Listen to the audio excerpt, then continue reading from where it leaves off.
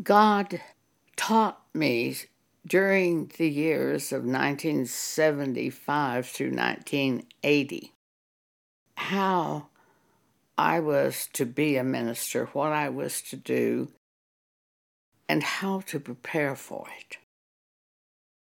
As a prophet, he took me to every section of Scripture in the entire Bible, Old and New Testament, to teach me and show me what prophets do. And then he showed me this. The Apostle Paul didn't come before the people with clever stories. He just came speaking the pure word that God gave him. He didn't try to entertain the people.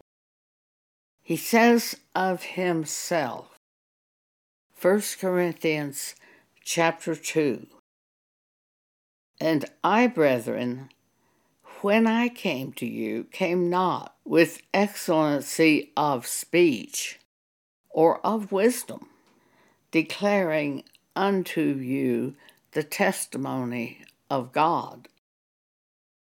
For I determined not to know anything among you save Jesus Christ, the Word, and Him crucified." What that meant is he let God teach him.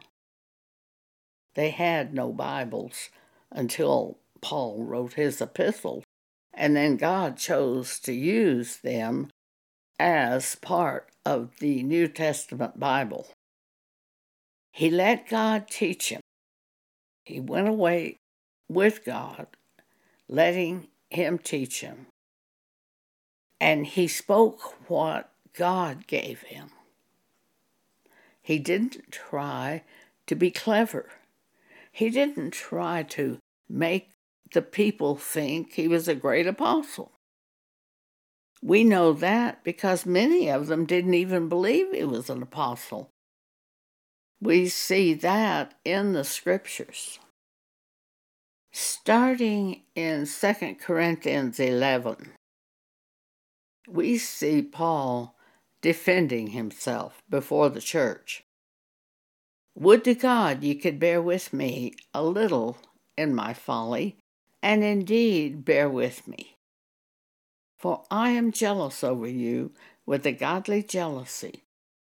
For I have exposed you to one husband, that I may present you as a chaste virgin to Christ."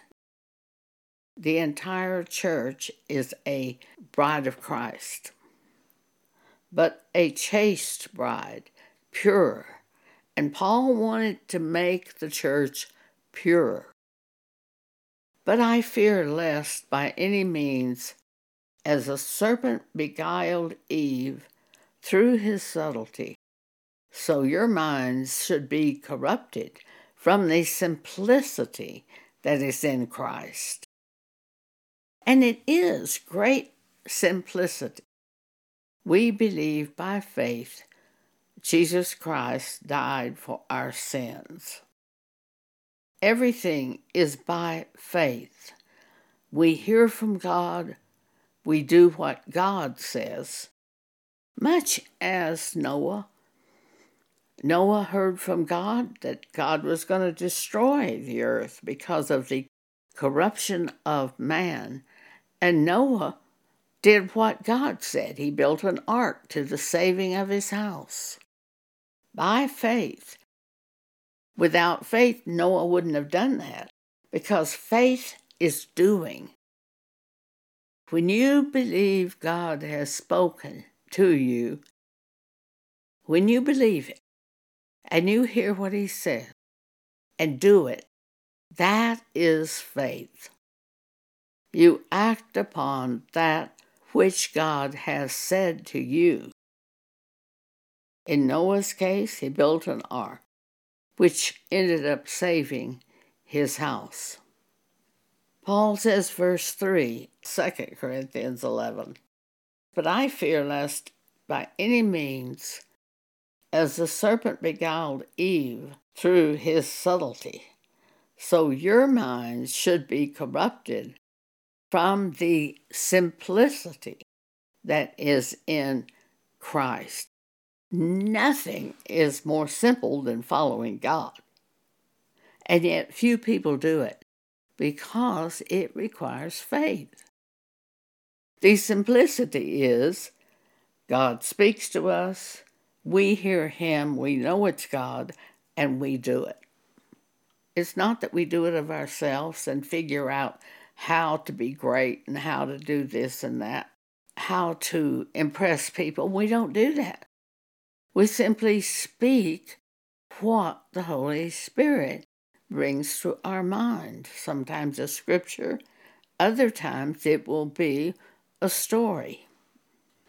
Here is an example of the simplicity that is in Christ. I was visiting with my favorite aunt, a Church of Christ member, and I heard from the Holy Spirit these words. Tell your aunt about being taken into heaven. Ooh, I didn't want to do that. A Church of Christ member telling them a strongly supernatural story of something God did. But God had taught me to yield to the Holy Spirit and to speak those things He showed me to speak. So I said to my aunt, "Aunt Ardith, I need to tell you a story of something that happened to me just after I was born again. I was transported into heaven. At that time I was with God, I was with Christ, I was with the Holy Spirit. I saw no images, it was a spiritual experience. At that time, I was merged into the body of Jesus, made one with the Word of God. God and the Holy Spirit witnessing. I noticed that she had a very dreamy look on her face. She wasn't angry, she wasn't hostile, she wasn't belligerent, she wasn't fearful. It was a dreamy look, as if she were remembering something. And I told her this. A few nights later, the exact same thing happened to me again. After I finished sharing that with her, she said to me, "Something like that happened to me, and it was all golden." She had been taken to heaven also. Revelation 21, verse 18. And the building of the wall of the city of God in heaven was of jasper, and the city was pure gold. Just like my aunt said. Verse 21. And the street of the city was pure gold, as it were transparent glass. And I saw no temple therein, for the Lord God Almighty and the Lamb are the temple of the city of God. So Paul determined he would not speak clever things to lure the people to him. Rather, he would hear from God, and when he got before the people, the Holy Spirit would remind him of scripture or stories, and he would speak those. And that's exactly what God showed me to do. When I speak or when I write, if the Holy Spirit brings to my mind another subject, I share that after I finish the first subject. led by the Holy Spirit, doing the work of God. And in the time when I'm not speaking or writing, just read the Bible, and God will use those things that I read in the Bible to help the people when I get in front of them. For He will just call them to my mind by the Spirit of God. It couldn't be simpler. Now you have to be willing to lay down your life and tell scriptures that might offend somebody, or stories that might cause them to shudder if they've been taught that dreams are not from God or something. But we see by the Bible, dreams are from God. There are some people, even in churches, that live in unbelief. They have a dream and they say, well, I hope it will happen. They don't understand the dream is sent by God to show them what will happen. If they would read all of the examples given about dreams in the Bible, they would come to really understand dreams are from God to instruct us. All these examples show God speaking through dreams. In verse 9 of 1 Corinthians 2, Paul says, "But as it is written, eye hath not seen nor ear heard, neither have entered into the heart of man the things which God hath prepared for them that love him. But God hath revealed them unto us by his Spirit. For the Spirit searcheth all things, yea, the deep things of God. For what man knoweth the things of a man, save the spirit of a man?" They don't know what you're thinking. They can't see it. They can't recognize what you're thinking. Paul is going to say, even so the things of God knoweth no man but the Spirit of God. Now we have received not the spirit of the world, but the Spirit which is of God, that we might know the things that are freely given to us of God.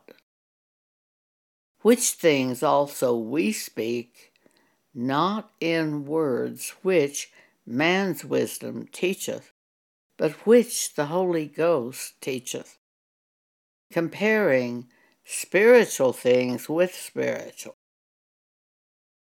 But the natural man, the man that's not born again, receiveth not the things of the Spirit of God, for they are foolishness unto him. Neither can he know them, because they are spiritually discerned. Usually the natural man will just stare at me and not say anything and just bide his time until I quit talking and then disappear from me. But the person who is truly of God wants to be around the godly, and they recognize us when we share things of God. They come toward us wanting to hear the things of God. The natural man wants to get it over with as quickly as possible and get away from us. But when we speak that which the Spirit of God brings to our mind. And that does the work of God. It's so simple. Think about this. Read these scriptures I've shared with you today, especially 1 Corinthians chapter 2, and begin learning to follow the Spirit of God. For those who follow the Spirit of God are the sons of God. And those who follow the Spirit of God will speak those things brought to his mind by the Holy Spirit when he is with another person. Thank you for allowing me to share with you today.